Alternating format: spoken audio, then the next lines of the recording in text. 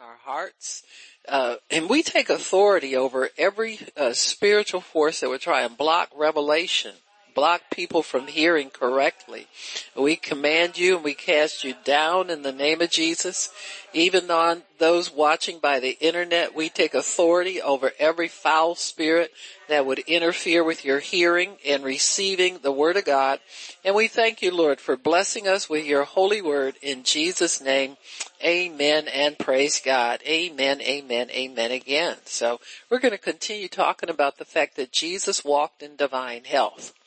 And one of the reasons, there are many, him being the Son of God isn't a consideration because he renounced all of his heavenly wealth, amen, status, position, amen, and he came down as the Son of Man. So he functioned on earth as the Son of God, but he had such a relationship with God that he was able to navigate through every situation with righteousness, amen, and without sin.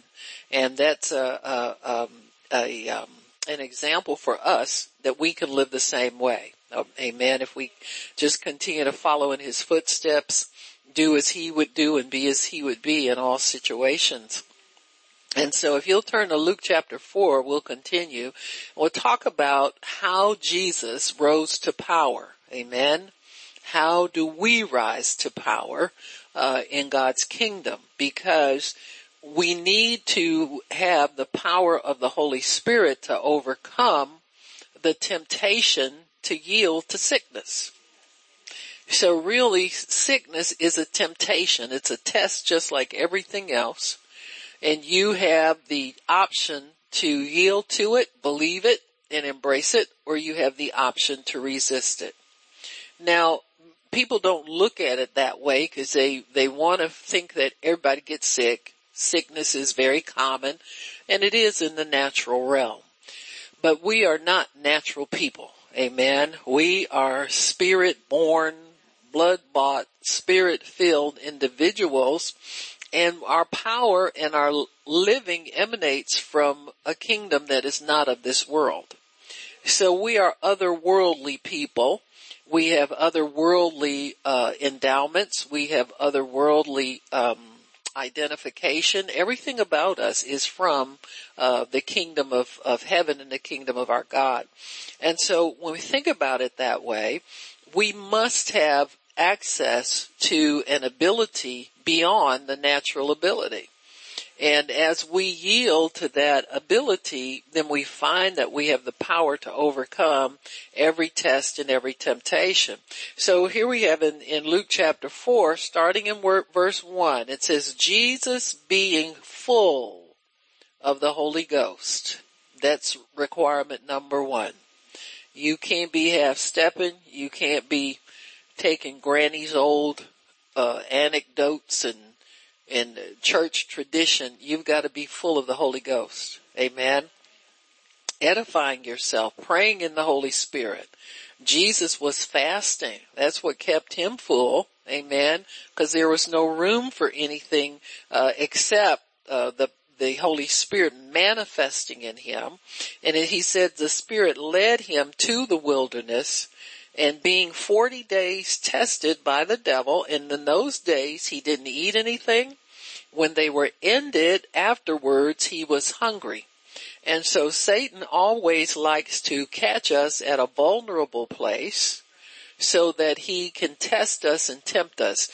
Many times he will send forces to us to weaken us and make us vulnerable. Amen.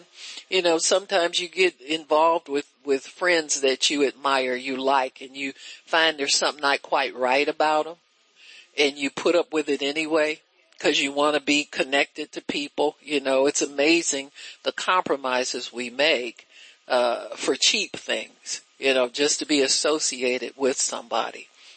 And as believers, you have to watch your associations. Amen. You have watched church people. Because there are situations where you may think somebody's okay because, well, they're a Christian, they love God, and they talk scripture, we pray and all this kind of stuff.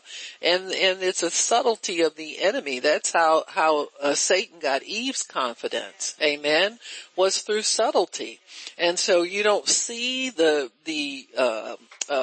evil up front. It gets to be very subtle. It's the same thing with sickness. When it first knocks on your door, the symptoms are kind of benign. We kind of ignore them. Amen.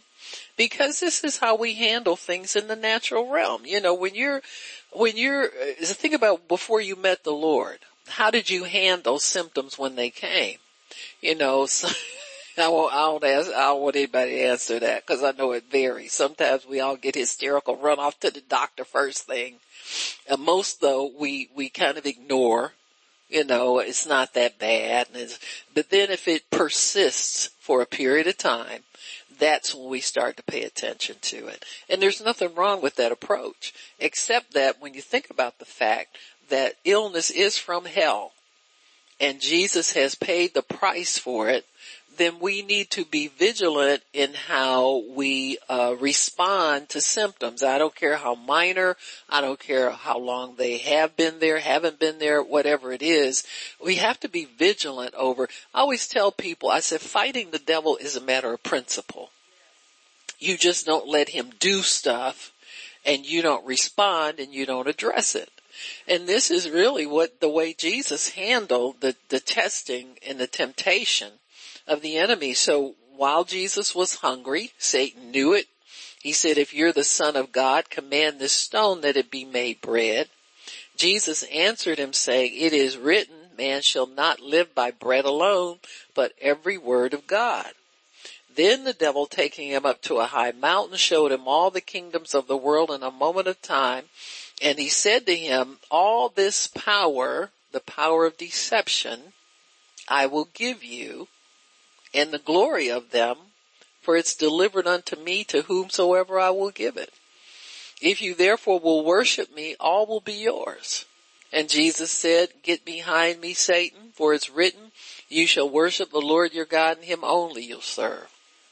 And he brought him to Jerusalem and set him on a pinnacle of the temple and said to him, if you're the Son of God, cast yourself down from here, for it is written, he will give his angels charge over you to keep you, and in their hands they'll bear you up, lest at any time you dash your foot against a stone.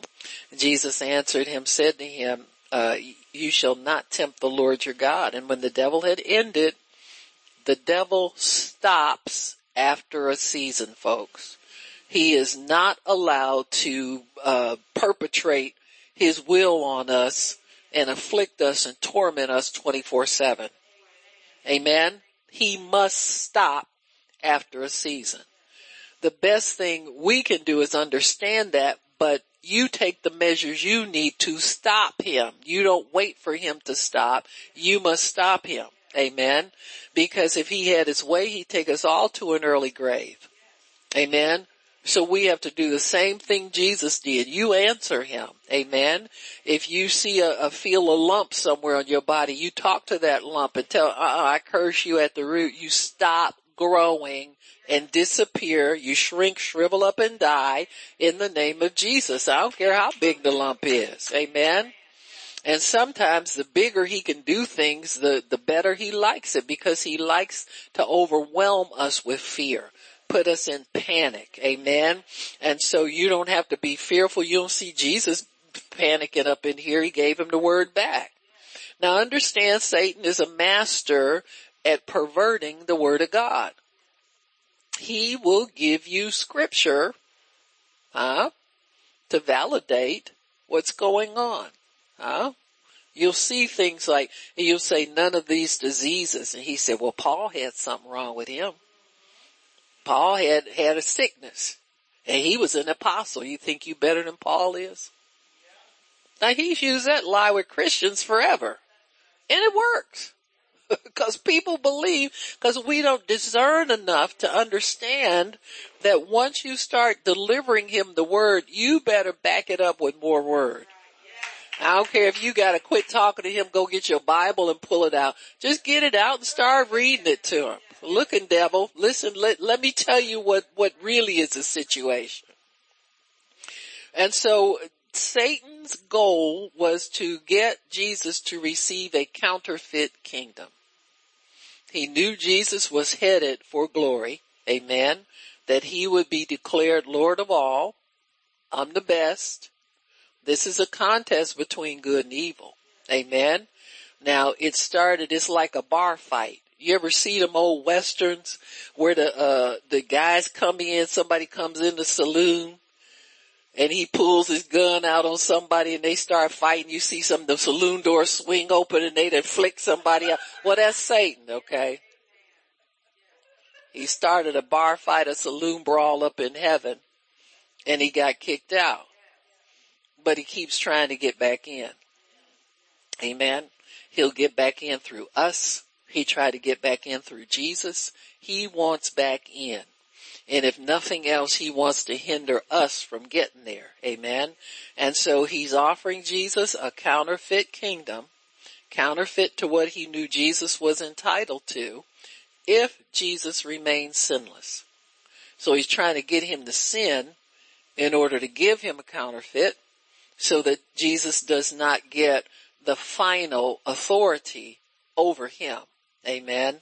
So he had to go to Calvary to get final authority on behalf of you and me, on behalf of the blood bought, on behalf of humanity. So Jesus could have stayed in heaven and been Lord and King. But what about us? So he came down from glory so that he could pay the price to take us with him and not leave us in the throes of the devil.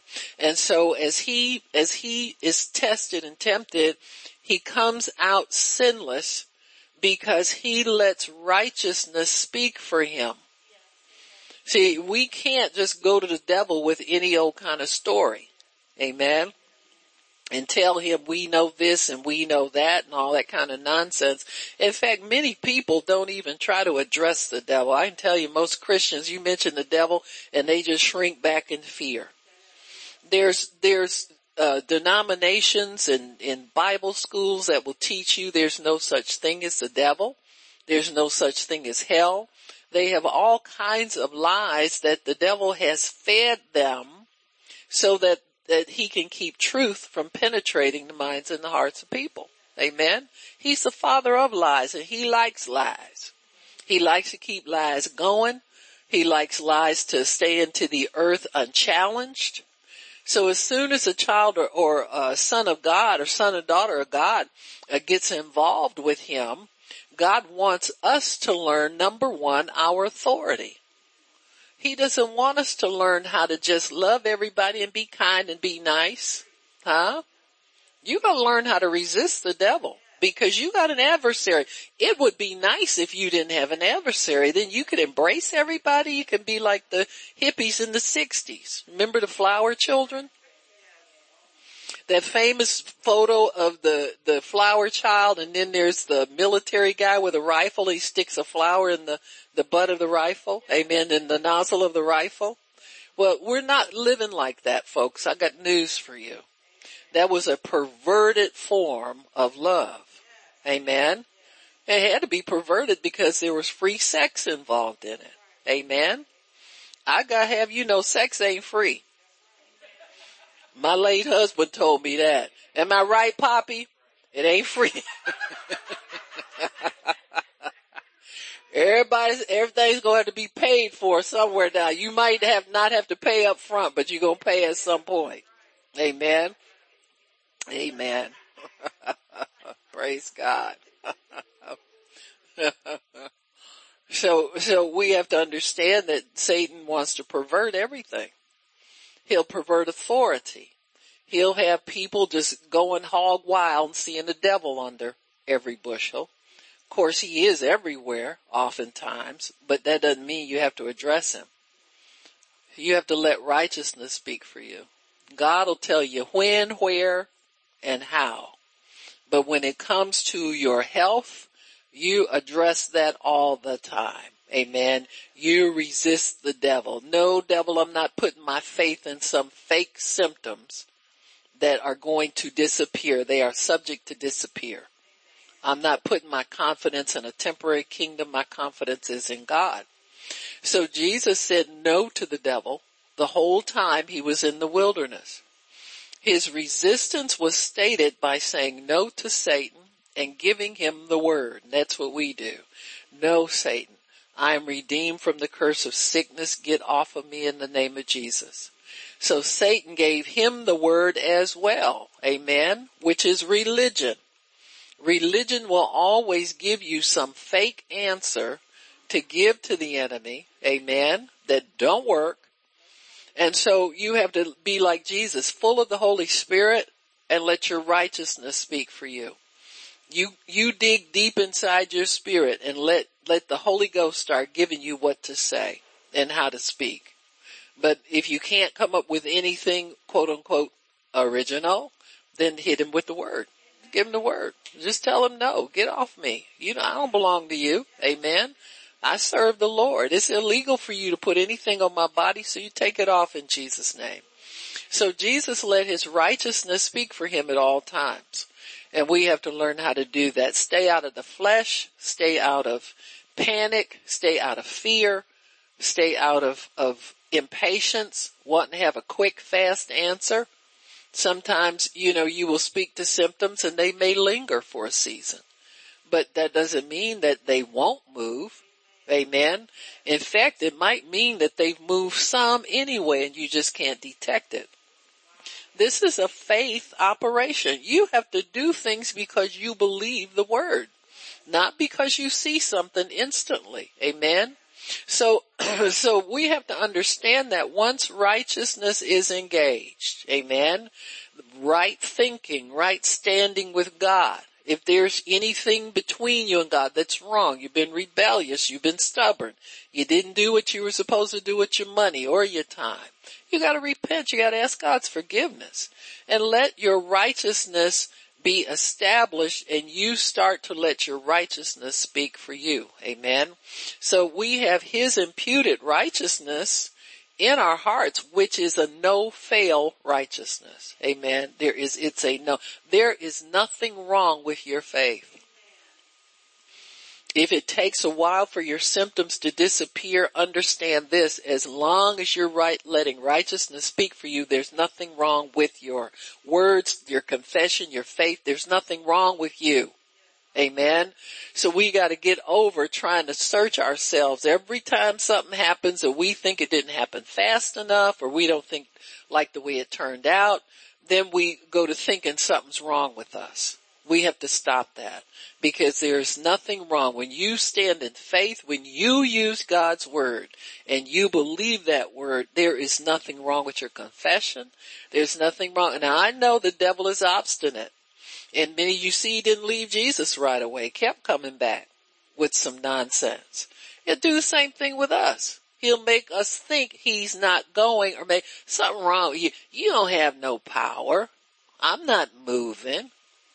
You think you so-and-so, now you ain't Norval Hayes, that kind of stuff. He'll come up with something like that for you. Amen. And so we have to understand that your confession is just as powerful as any other saints. God's no respect. He'll back your words up, but you got to speak them. Amen. You got to speak them and not be discouraged if it doesn't happen right away. See, we have to stay encouraged when we use God's word. Amen. Because it will come to pass. God's going to make it happen at some point, but sometimes you need to make it a commitment to stand against certain things. You have to commit to stand against illness. You have to commit to stand against the wiles of the devil. You have to commit to do these things. So many times God is waiting for us to really make it a matter of principle and really commit to fighting the enemy before he'll let him go completely. Amen. Banish him completely. So we have imputed righteousness in our hearts. We speak what we speak by faith. And when you speak God's word, that's righteousness. Abraham believed God's word. He took God at his word. He believed God. I like the fact that he believed God because it puts personhood behind God. See, there's a person backing up God's word. Many times we'll talk about the word, like in recent decades, the church has capitalized on the word of faith, word of the Lord. I got a word for you, that kind of stuff. Well, there's a person backing up that word. See, if we ever separate and divorce God's personhood from his word, we're going to be fighting that unknown, say that mystery force that continues to bring doubt to us when we speak the word. Because we don't see ourselves as righteous speaking from the Holy Spirit, and God the Father and Jesus are in agreement and they're backing up every word we say. So once you would understand when you speak the word, because it's not just some dead blank confession. You know, we talk about confess the word. Actually, that divorces the personhood of God from his word. So we have to always include the faithful God, the loving God, the merciful God. We are speaking his word, and it's backed up by his character, his love, his mercy, his goodness, and his faithfulness. This word will come to pass. Why? Not because you speak it, because God's faithful. Because God's good. Amen. It'll come to pass because he said so. This is his word. And he gives me permission to use it against you, devil. Just whoop his head up real good with it. When you make your confession of faith, what you believe, aim it at the devil. Did you hear that say? Did you hear what I said? I said it's going to happen. I don't care what you think. I said it's going to happen. Amen. Aim your words somewhere. Don't just be confessing and mumbling and, and it's just in your little cubby hole where you are and goes no further. No, God would have people declare things, call heaven and earth to record what you say. Amen. You need to understand the power of your word, because heaven and earth does record what we say, good and bad. So that'll fix you from saying crazy stuff all the time. Amen. I have to watch myself sometimes. If I get up slow, I have to make myself not grunt. Got to add some punctuation to it, like who cares? Amen. And so, you got to watch all your words. Amen. I don't want to give the devil any glory here. Amen. As my days, so shall my strength be. Amen. I'm blessed coming in and going out. My eye is not dim and my natural strength is not abated. Amen. Now, Moses proved that by climbing a mountain at the end of his life. I ain't got no mountains around, so I got to pass on that one. But if I needed to, I'm sure God would, but I thank God I don't have to. Amen. Amen. So we speak we speak God's word by faith. And we always affirm what Jesus said. You are affirming. You're not creating anything with your confession. You are affirming what he's already said. Otherwise it has no power. Amen. You have to speak what is written. That's what Jesus did. He tells Satan that it is written. Amen. So that's what we're doing. We are speaking what is written. We are confessing and affirming what is written. We're not trying to create anything new outside of God's word. We don't have that ability. Thank God. Amen. So we echo his word from within our hearts. So we believe unto righteousness. And that it is that spirit of righteousness, that force of righteousness that resides in our heart that empowers us to do the things that God wants us to do. Amen. So we must believe that his blood has attained our righteousness. So we always have to keep that blood connection. That righteousness is not just some commodity that fell down on us to make us feel like we've got something or make us feel like we can believe the word more. It was purchased with his blood. So righteousness comes as a replacement for iniquity. It comes as a replacement for the desire to sin. It comes as a replacement for weakness, and it comes as a replacement for every dark force that would try and hinder us from doing the will of God. So when you step into righteousness, all that other stuff is obliterated. It's not even considered. It's not even in the picture. So your thing then, it's your quest in your life should be to maintain proper standing with God, to maintain right standing with Him, to always walk with Him and never drop holding hands with God. Hold on to His unchanging hand. Don't let your mind wander and start wondering about how something feels, or a test that you have to have at the doctor's office or anything like that. Just begin to declare what God's word says, what your righteous heart wants to utter, and your righteous heart wants to utter the word of God, and stand on your covenant. Amen. Begin to declare what God has said, and know that that word is going before you to pave the way for a good outcome for whatever is before you. If you have to get a test from a doctor, just believe for a good report. Amen. If it doesn't come the first time, believe again. Don't get mad at God. I don't know what's wrong. I can tell you what's wrong. What you just said is wrong. The fact that you think something is wrong is doubt.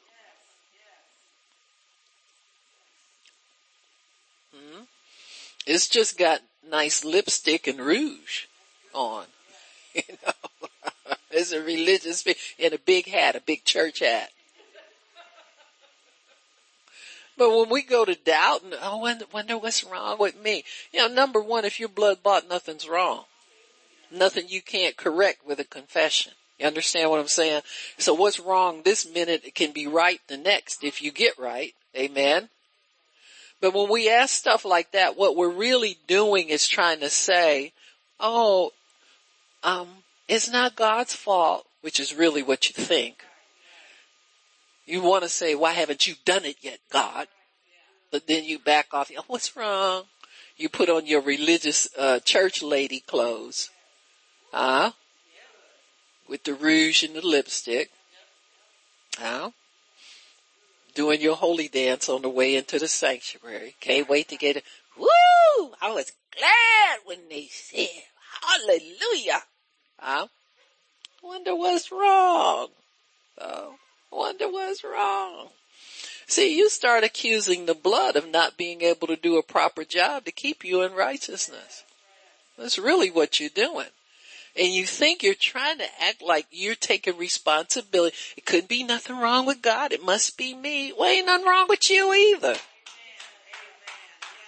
There's no wrong in this situation. What's wrong is you need to get your mouth straightened out and start speaking to the devil and making him leave you alone. Many times people get this fake righteousness because they're scared of the devil.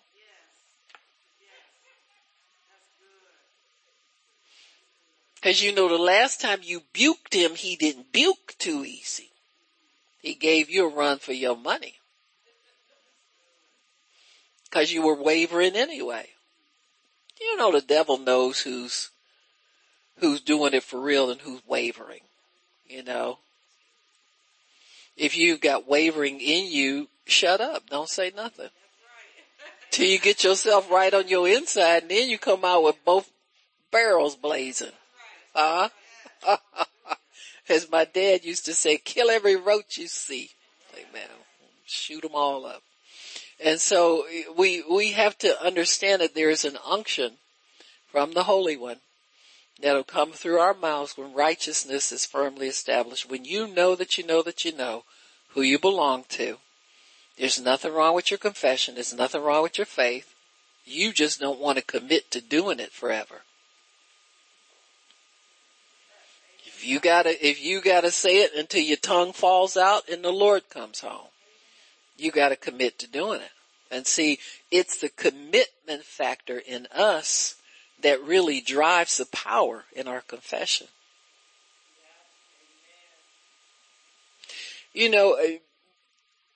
parents, if you know you got a kid who's a project, you know what I'm saying? You're working on him. And they've been rebellious, and then all of a sudden they get nice. And your antenna go up. If you're smart. And most parents are very smart. And see, you keep your antenna up until they do what you call turn the corner. Or get sincere. Or they're not playing and trying to fool you anymore. See, you stay on your watch over them to make sure they really got it. Amen. And they're going to do it consistently. Because that's what you want. You want consistent behavior. Amen.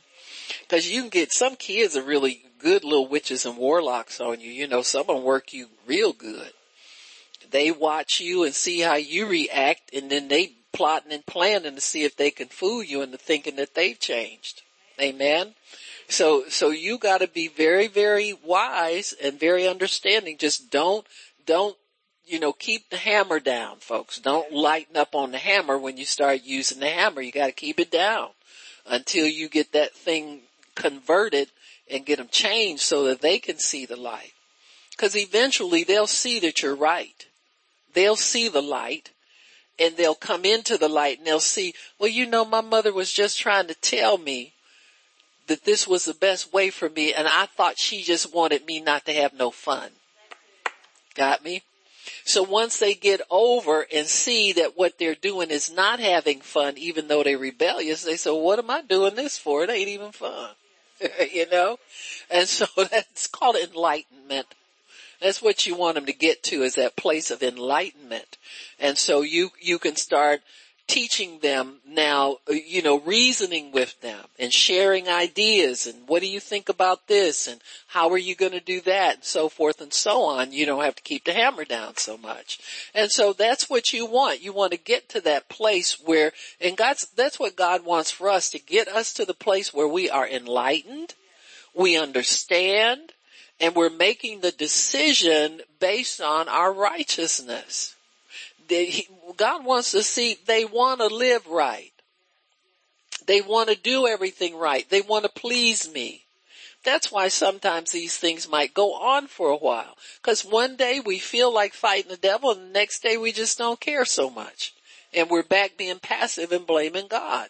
And so God wants us to be consistent in our attitude to resist the devil. Amen. Because the Bible says if you resist him, he will run in terror. Amen. He must flee. And so we got to believe the word. He might try and act like he's taking his time, but he's really scared to death on the inside. He just ain't letting you know it. Amen. And so we have to understand these things about the way God teaches us how to stay consistent, because many times there's a next battle coming up that we don't even see yet. And see, if we think we can be slack in this battle and just barely get over, what are you going to do when the next one comes up? And so God is getting us sharpened so that when the next one does come, and they always come, then we can add faith to our faith. We can have a foundation of faith that is continuing to grow and to build, and we don't have to cave in to the enemy at all. Amen. At all. Amen. So, we believe unto righteousness. Amen. When you believe God's word, you hide it in your heart and meditate on it. That's righteousness inside of you. Amen. So that resides in our hearts. There are other things that can creep in. We talk about it. The Bible talks about it, about the different types of soil that the word was planted on. It says the cares of this life, deceitfulness of riches, lust for things, and other things creeping in can steal the word out of our hearts. So Proverbs 4 tells us to guard our hearts diligently. Keep meditating on the word. Keeping the word in there. When situations come up and you find yourself feeling things on the inside that are foreign to the Spirit of God, you renounce those things. Make those things leave you alone. Oh, I don't want that, devil. You tell God, I'm telling you right now, I don't want that. You help me with that. I don't want to live like that. I don't want that in my heart. So we must believe that number one, Jesus' blood attained our righteousness. Hebrews chapter 12, if you'll go there. It's not your good works. Don't get yourself twisted. Amen. But you better do good works because the Holy Spirit is prompting you to do it. But they don't earn you. Your good works don't earn you anything. It's what you're supposed to do anyway. So we're not like adding anything by obeying God. You know, He's blessing us accordingly, but it's not like you're doing something extraordinary when you do works of righteousness. They just flow out of you because God lives in you and you choose to obey Him. So we must, Hebrews 12 and verse 24, it says here, 22, but you have come into Mount Zion and to the city of the living God. Amen. Your God is alive. This is your residence, and the heavenly Jerusalem, and to an innumerable company of angels, too many to number. Amen. So don't ever think you're down here and you don't have help, or you don't have enough help, or you don't have good help. There's an innumerable company of angels, and you belong in that company. That's a part of your life. That's a part of who you are. That's a part of where you reside. Just like Jesus said when they came to arrest Him, He said, I could have 10 or 6 legions of angels at my disposal anytime. We can too. Because we're joint heirs with Him. What He can have, we could have. Amen. So you're not short on angelic help. You're not short on any kind of help. Amen. You know, I hear people say, well, call the angel. Listen, I never called no angel. Amen. Where you get that from? God dispatches them when I need them. I don't know nothing about calling nobody that lives in heaven. Are you kidding me? How you get them? You know, people say all kind of crazy things. Well, brother so-and-so said that God told him to go dispatch the angels to pick up your money. No, devil, drop it. And I'll get it myself. You understand what I'm saying? It'll come to you by the power of your faith in the Word of God. Get off on no crazy tangents. Pretty soon the devil will have fake angels coming appearing to you, and here, I got your money for you. He ain't nothing but a thief. You understand what I'm saying? Don't get involved in stuff you don't have no validation in the Word for. Ain't nothing in the Word that tells you to call no angel to do nothing for you. You don't even know what language they speak. Well, that's okay. It's true anyway. I don't care if you don't say amen. Amen. You wouldn't know how to talk to one. And most people don't even know when angels are in their midst. The Bible says you're entertaining angels unawares sometimes because they come disguised. Amen. They'll come in different forms. God wants them to deal with you. He has to dispatch angels to help you. But they're ministering spirit for those who will be heirs of salvation. That's you and me. We don't know nothing about how they live and what to tell them to do. Come on now. Let's get real here. We doing good just to keep up with this little word we be confessing when we feel like it. Amen. So stay in your lane. Stay with what you know something about. Don't get off on something you don't know nothing about. People always saying stuff, you know. They got something new for you. No, perfect what the old. Before you go off on something new, learn how to perfect the old stuff.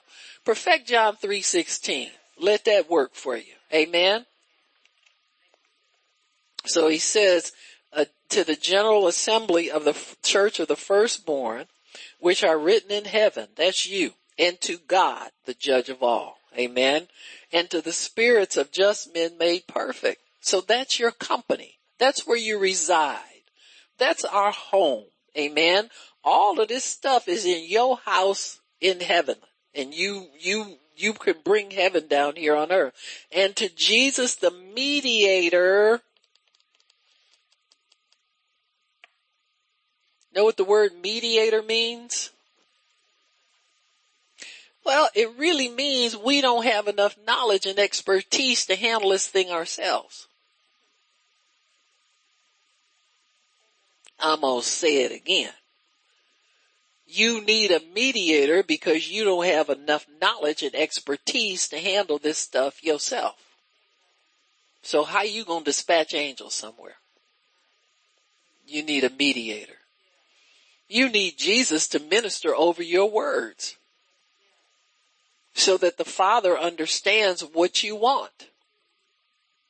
The Bible says he ministers, he's the high priest over our confession, profession, what we speak. So your words don't even touch God without Jesus interpreting for the Father, for you, on your behalf. So we need a priest, we need a mediator, we need a lawyer. We need so much help, it's pitiful. But we have it in God, amen? And so he said, to Jesus, the mediator of the new covenant, and to the blood of sprinkling that speaks better things than that of Abel. What did Abel's blood cry out for? Vengeance, justice, amen? It cried out to God. And so God heard that blood and he had to respond to it. This takes the place of Abel's blood. This speaks louder than Abel's blood. It speaks better things. So Jesus' blood speaks mercy.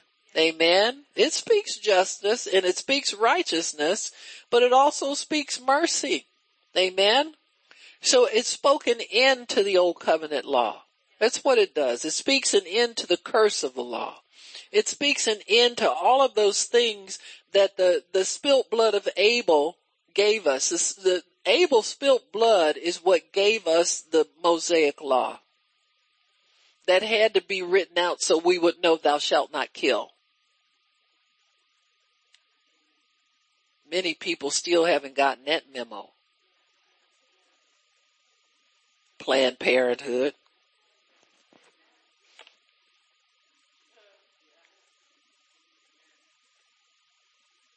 So his blood speaks better things. And it says here, see that you don't refuse him that speaks. For if they escape not who refused him that spoke on the earth, much more shall we not escape if we turn away him that speaks from heaven. Amen. So there's the greater grace you have, the greater penalty you have for not obeying. Amen. You know, we don't like to think like that, but it makes sense. That's what it says right here. So if they were penalized under the old covenant, they didn't have as good a covenant, we got a better one. We're able to obey in a better fashion. If you got the Spirit of God residing in you, you can hear him all the time. Israel had to wait once a year to hear the word spoken. You understand? Now they were commanded to rehearse it in their households, but you really think people do that? They don't do it now. As many Bibles as we have. Got it on your phone, that's the last app you open. Because you got to get your text messages, you got to get your Facebook, you got to get on the phone. That little Bible app probably got dust on it, if it's such a thing. App having dust on it. Amen. Amen. Still, if you open it, it's probably Genesis 1. That's where they all start. They ain't no evidence you even been in there.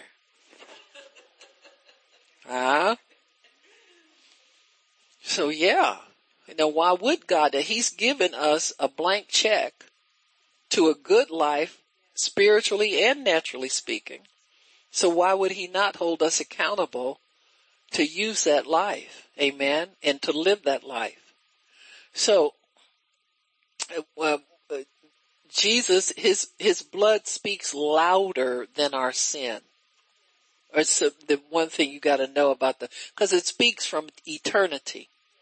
So it drowns out, I didn't do this right. It drowns out, my confession isn't what it should be. It drowns out, I didn't read the word for 3 days. It drowns out, I didn't pray in tongues enough. It speaks louder and longer than any word related to your faults, misgivings, iniquity, sin, anything like that.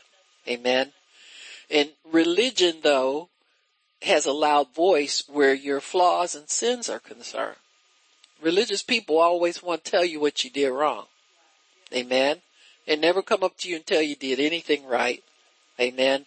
And they want to talk about everybody else's wrongdoing. Amen. So righteousness does not speak like that. Amen. Righteousness speaks better things. Amen. When we sin, we have an advocate, not a accuser, and not one who condemns us. You have a lawyer who comes and speaks on you have a mediator. You have an advocate. Amen. A mediator will always try to find a place of peace between two parties. So the mediator comes in to cut a deal and bring peace. When you abide in his righteousness, then the blood begins to speak on your behalf. Amen.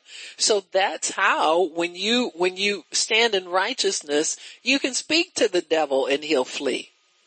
He's fleeing not because you so big and bad, but because the God behind you is a righteous God. And God comes to bat for you and will uphold what you speak.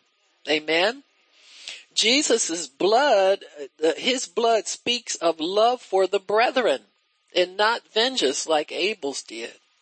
So Jesus' blood always speaks love, and love always goes the extra mile. Amen. It will always find a place of abiding with somebody who really needs God. It speaks peace between us and God so that there's no strife, no animosity. You're not at odds with God. He's not mad at you. He's not at odds with you. There's peace between us. Amen. It speaks grace and not wrath. Amen. So in mercy, and mercy will quell the wrath of God. Amen. So that the grace can abide in our lives. His blood speaks forgiveness.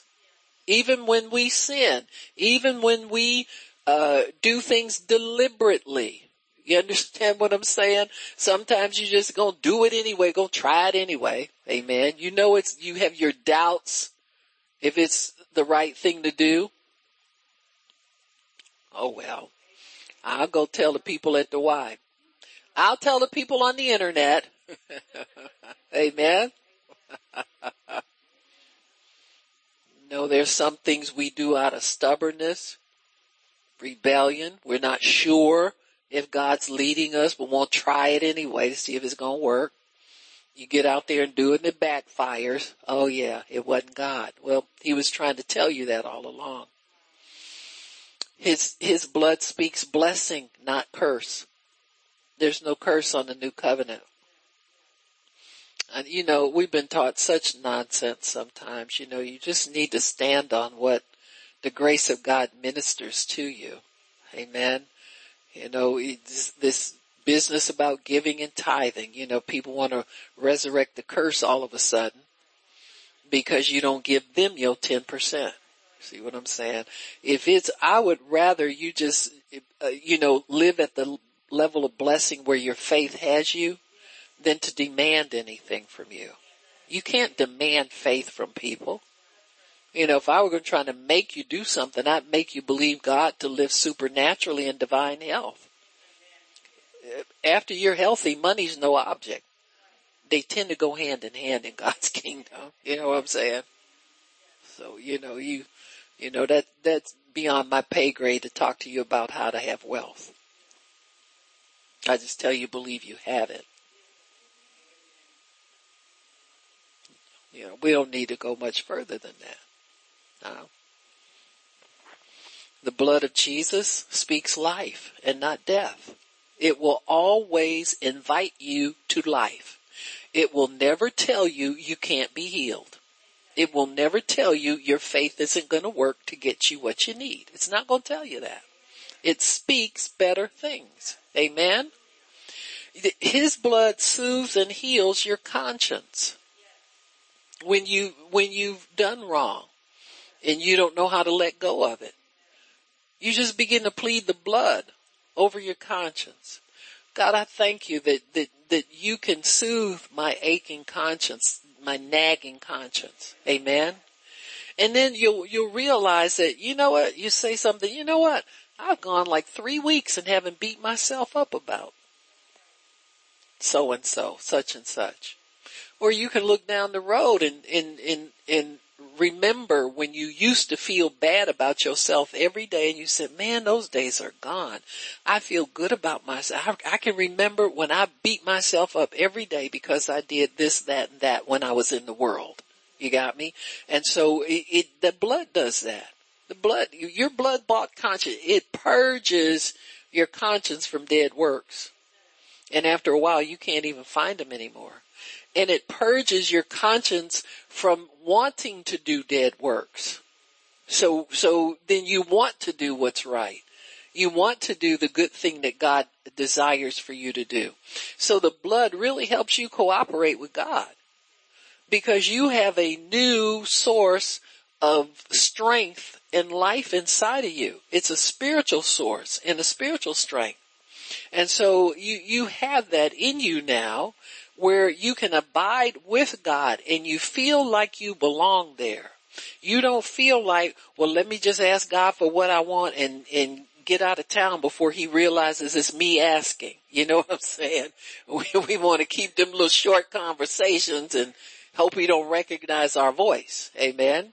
And so you can abide there. You know, you can say, oh, this feels like home. I think I'll just pull up an easy chair, just me and God, and meditate on the word or think about what God, the good plan he has for my life.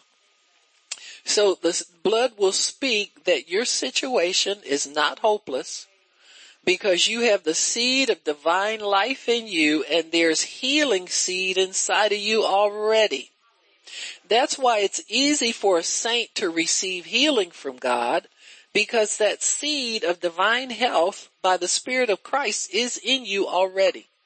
So you've got seed of the word in you. You got the word of redemption already abiding in you. So you can build on that seed. You can feed that seed that's already there. So it's not like you're a stranger to the word of health on the inside of you, even if you've never believed God for healing before. If you've never had to believe him for healing before, you're still healed. Amen. You're still healthy. You're a healthy person on the inside. Amen. I can remember being in a church when we first started, they never had a sick list. And one week the pastor remarked about it. He said, I just realized, he said, we're one of the few churches they had maybe like 300 or 400 people in that church, at least a couple hundred. And he said, we don't have a sick list with all of the people that we have in here. And it's called herd immunity. God's flock. Amen. You just come to church, you feed on the word, you receive what's there, and you got herd immunity.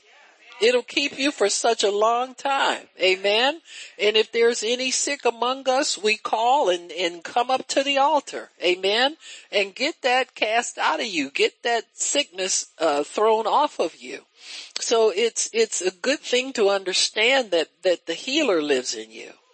Health lives in you. Sickness cannot stay because your health is eternal. Sickness is temporary. It's from the world. Anything that's from the world. Listen, Satan is late to the party. He got kicked out of heaven and came down to earth with all his hell and with all his symptoms and with all his evil report and bad news and accusation. And he's an angry devil. The Bible says he's very angry. He has great wrath. So don't think you just fight him one time and he won't be back anymore because you bad. No, he's worse. Amen. So you just go back and abide under the shadow of the Almighty. Amen. You stay under God's feathers. Amen. And every now and then you peek out and say, I bind you, devil, and you go right back in again. Coming out there like you go for bad. Just say what you gotta say and let God handle him for you, okay? So sickness is temporary. Death is temporary. Amen. We taste death when we leave this earth, but then we come alive again in Christ. You know, to be absent from the body is in the presence of the Lord. If you're his, you take on his life when you're in his presence. Amen. When you leave this body. And so death is temporary. So is sickness. Sickness is a slow form of death, but it's temporary too. And it leaves at the command of God's word. Amen. Leaves at the command of God's word. Meditating on the word of God feeds the seed of health and healing inside of us, and that thing begins to grow. See, you may not feel it. You may not have any indication that you're getting better. You got to be better by faith.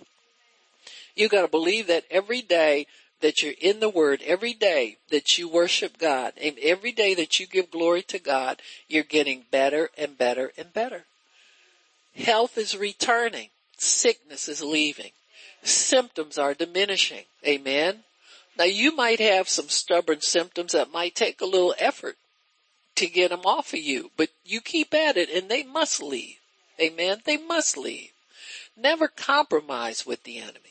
You know, don't let, because something doesn't seem to be bothering you, don't let it hang around.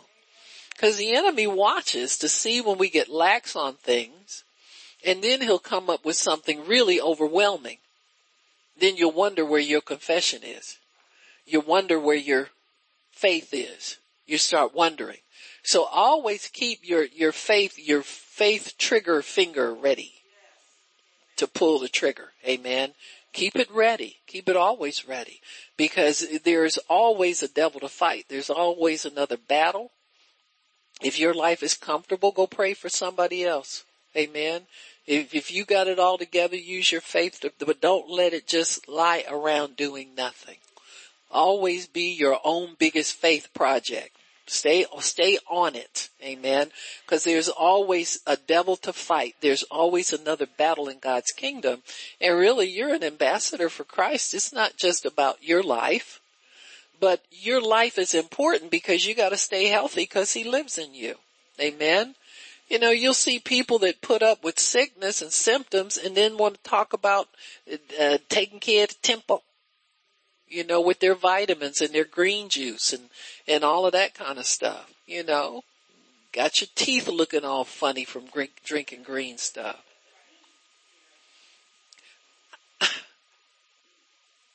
I mean, call me vain if you want to, or whatever. But I'm not having green teeth because somebody told you gotta drink all that green stuff. Amen. I'm not going there. I'm not having a green tongue. I'm not having green nothing. Amen. And I eats me some greens. But that's more in throwdown mode. They don't even touch your teeth if you know how to eat them right. Just a thought. Amen. Just a thought. But you know, we'll pick up anything except the word. No, you'll pick up punishment, affliction, all kinds of stuff. Vinegar and what were they drinking? Vinegar and what's that stuff? Cider vinegar and something else they had everybody drinking. Apple cider vinegar and not just any apple cider vinegar. This one over here because it's $4. Yeah. They got you. Because the devil can see an idiot coming. He gets the hook in you. Amen. Drink the cider vinegar and you can eat as many Whoppers as you want to. Well, that's a lie from the pit of hell. You want to be thin and dainty? You got to eat like a thin, dainty person. You can't have it two ways. Amen. If you want the anointing, you got to read your Bible and you got to pray. You got to pay the price for whatever it is that you want. So there's no such thing as you could skip that if you just do this. Then if you do this, I'll send you the right brand and you can give me $4, $5 for it. Amen. So there's always a price to pay, folks. There's always a price to pay. There's no, shortcut to the anointing. There's no shortcut to the power of God. It cost Jesus something. It cost him everything. It's going to cost us the same thing. Other than that, we just be trying to steal things. So you're going to have to spend time with God. You have to study your word. You have to meditate on your word and quit cutting corners, trying to get everything on sale. Amen. Just allow God to, and let him begin to take over your life more and more. It's a very rich life if God's in charge of it.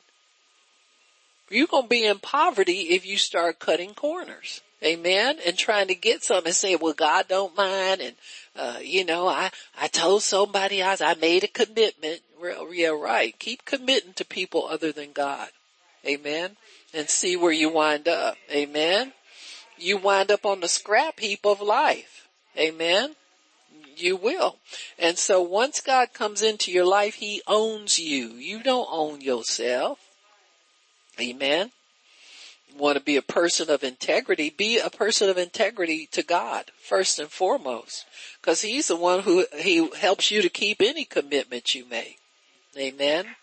So, we said death is temporary, so is sickness. You got to understand that any sickness that attacks you must leave. I don't care what name they put on it. Amen. They put big names on stuff to scare us, but it's temporary. Amen. You'll start going to the doctor and they'll tell you, well, you're going to have to take this for the rest of your life. I'm going to say, no, I'm in eternal life. Amen. There's no eternal pill that God wants me to take for anything. Amen. I'm already taking my eternal life pill. Amen. By the word of God, and feast on the word of God. Amen. At some point, divine life will win out if you don't quit. And that's Satan's job, is to keep us in the mentality of quitting. When you start to wonder about when it's going to happen, how long it's been, that's quit knocking at your door. Amen. Because that's what's prompting you to be concerned about time, is a desire to quit and to not continue in the word so that you can get what you need from God. So that's why sometimes we have to work with these things for a while. It's like, well, okay, if you're meditating on the word, you're reading the word, you're worshiping God, why are you in a hurry for anything if that's your lifestyle anyway? I mean, what are you going to do different? You going to quit worshiping? You going to quit reading your word? Huh? You don't study the Bible like you do a textbook. It's a life book. You don't just study for the test and after the test is over, you shut the book up and go someplace else. This is course after course after course in your span of life. That word is life to you. You're receiving life. You're not just reading some pages. You're not just going through, temporarily so that you can get a little something from God and then after you're done, you quit. I mean, what's your hurry? And see, God knows when we're done and when we're not done. And sometimes things are prolonged because your heart's not right. You want to quit this as soon as you can so you can go back to loafing and freeloading and looking at apps and stupid stuff on television. And, everybody was so caught up in empire. I see what Lucius, you see Lucius say, ooh. He just so pretty. I likes him. See his good hair and his green eyes or whatever. I could look at them eyes all day long. Lucius ain't no good. See what he did to Cookie. She was how many years was she in jail? 13 years or something, messing around with him. Yeah, he purty all right. Leave Lucius over there with Cookies. They know how to handle each other. You ain't got nothing to do with them people. Amen. Galatians 6, verse. It says in verse 7, don't be deceived. God is not mocked. Whatever a man sows, he'll also reap. Amen. If you sow slothfulness into your life of God, you're going to reap that. Amen. You might as well get diligent about the word. If you're going to mess around with the word at all, be diligent about it. Amen. Be faithful with it. Always use the word. He says, for what he sows, for he that sows to the flesh shall of the flesh reap corruption. He that sows to the Spirit shall of the Spirit reap life everlasting. Amen. When right now you're sowing to the Spirit. You're submitting. It's a passive way of sowing, but you're submitting to the Word of God by hearing it. So you're sowing to the Spirit when you sit and listen to the Word of God. Amen. Especially the preached Word of God where you're assigned to receive it. You're sowing to the Spirit. And at some point, your spirit is going to be called upon to use what it is that you hear. I don't care how long it takes. Most times, God will have you remember something you heard on Sunday before the week is out. Really, if you miss a Sunday, you're way behind already. You were doing good sometimes just to keep up from Sunday to Sunday. And so when we understand that you are sowing to the Spirit by submitting and listening to the Word of God, amen, so then you'll reap spiritual things. You'll reap things that pertain to eternal life. That's why herd mentality keeps congregations healthy. Because you just come regularly. You come and graze in God's pasture. You receive the Word. And it keeps you whole. It keeps you healthy. Compare yourself with people you know that don't attend church. They're in the doctor's office all the time. They're sick all the time. Because they're living like natural people. We're not natural people. We're supernatural people. Anytime you can speak a word and something disappear and it goes away, you're living supernaturally. Where sinners are out there sweating and striving and not sure and getting this test and running back and forth and getting this medicine and that medicine, you have an assurance in you that this thing is not going to last forever. You working on it right now, getting rid of it. Amen. So this is your advantage. So he says, if you sow to the Spirit, you'll reap life everlasting. Don't ever look to sow on anything bad you do. To reap on it. You repent of it. Amen. And declare crop failure. Uproot that seed. Don't keep nurturing it. Amen. Just keep uprooting it and say, God, I'm not dealing in that anymore. Forgive me for ever getting involved with that kind of nonsense. I don't want it. Amen. And start to uproot these things so they don't get rooted in your heart and start to bear fruit. But anything the Father has not planted will be rooted up, folks. It don't stay with you forever. Get rid of this stuff. Get rid of nonsense. And he says, for this reason, because you're looking to reap things related to everlasting life, don't get weary in well-doing. Don't get weary speaking the word. Don't get weary expecting a miracle. Don't get weary expecting to walk in divine health. Don't get weary in well-doing. What that means is the things that you do to foster the Word of God to come to pass in your life. Don't get tired of it. People need to Christians need to take that word out of their vocabulary. Huh? You ain't tired. Huh? Said, no, God, I take that back. I thought I was tired. Because I know if I sit down, the devil is only 2 steps behind me, ready to gain on me. But the Bible says you'll reap in due season. Everybody thinks their season is instant. Huh? We want it to be. Well, I know God don't want me to suffer. You better act like it then. Huh? See, we act like it's on him to take pain off. He already took it. I said he already took it.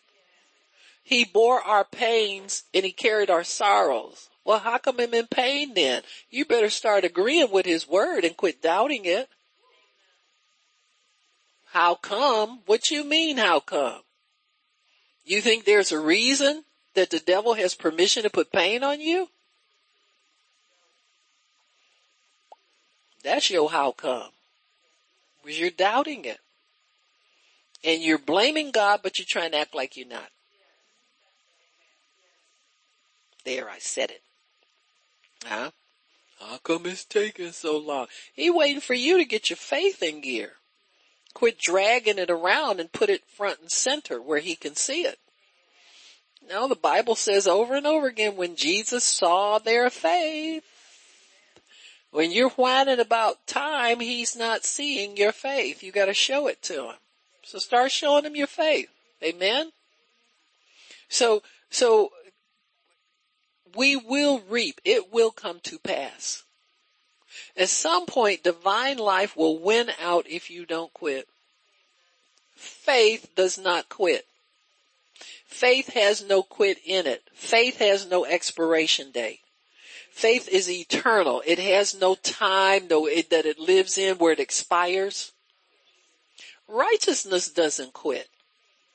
So if you believe God and it's counted you as righteousness gets bold and conquers, goes out and obtains what you need.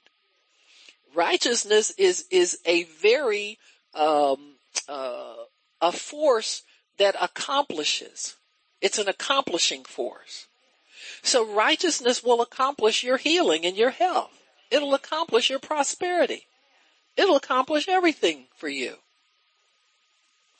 Abraham had a raggedy life and got rich.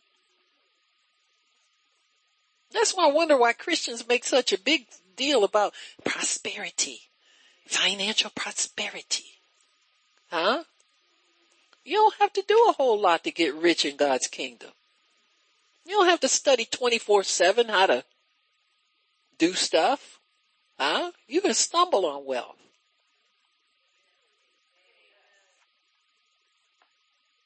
Huh? I mean, seriously, it doesn't take a whole lot. It just takes setting your hand to something consistently. Not giving up. Set my hand to what? It doesn't matter. The Bible says whatever you set your hands to. It doesn't matter. You just have to do it consistently. Now therein is the problem. People who don't have faith keep trying different things over and over again. Now don't shout me down, you know. They think they got faith, but they're just trying stuff. You can't try wealthy. It's something that there's some rules that go along with obtaining wealth. And most Christians who are attempting financial prosperity aren't playing by the rules, or they would be there. Now there's some of us that don't really want, it's not like a big thing to a lot of us, but you want to live well. You want to have the things that God wants you to have. You don't want to have lack. So the same road that you get on to fight lack is the same road that'll bring you wealth if you stay on it. So you'll get to the place where you walk in no lack, in abundance, and then if you stay on that road, you'll eventually walk into more abundance, surplus, wealth. Amen? And so it's just about being diligent, staying on the same road, keeping a mindset of prospering. God is making me successful. God's righteousness is causing me to do well. God's causing me to prosper. I was listening our friend Rush Limbaugh. We've been praying for him. He passed away this past Wednesday, and he mentioned the fact that they played one of his old tapes, and he mentioned the fact that he was in radio for 20 years before it turned for him and he got prominent. And see, most people, when they first hear of you, they think you just got started. And he had been in radio. He said, I've been fired from 7 jobs.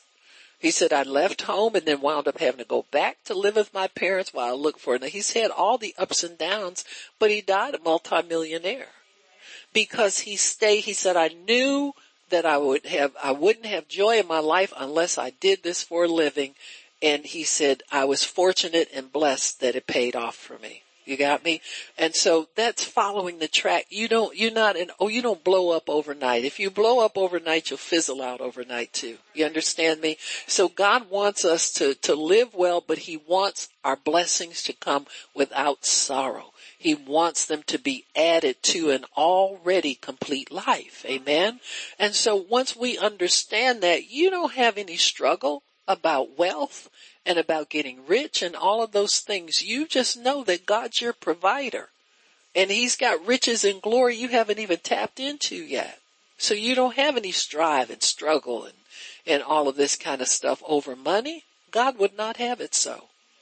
He'd rather give you what you want than to have you bit mad at him because you can't get it. You understand what I'm saying? I mean, seriously, he'll let you have it and let it ruin you so you'll see what he meant when he told you to just be diligent and be patient with yourself. Amen? So when we understand the righteousness factor, when we understand the blood factor, when we understand we need a mediator, all of those things, you'll know also that God has these things already given to us by his covenant. It's never a question whether he wants you to have it. He already told you it's yours. The question is, do we believe? Amen. He says all things are possible to him who believes. Got to believe God. You got to believe in his righteousness. You got to believe just stand right with him is all you need to do in order to prosper, to be healthy, to be wealthy, to have every blessing of the covenant. Amen. So those of you who are on the internet, you can join us next Sunday for communion. We'll be receiving Holy Communion together. And, just allow yourself to let God make that transfer of what you need from his heart to yours, from his kingdom to yours. And we'll receive that next Sunday when we get together. Amen. Praise God. Father, we thank you for what you have done in our midst today. Thank you, Lord, that your word is life. Your word is light. Your word is hope. It's peace, it's contentment, it's righteousness. And Lord, we thank you for your holy word and we bless you for what you're doing in our midst. In Jesus' name, amen and amen. Why don't we do our confession? I don't have Rona and she don't have me. I can't get Rona and she can't get me. And I thank you, Lord, that by your stripes, we are healed. Amen, amen, and amen. It's so decreed. Amen.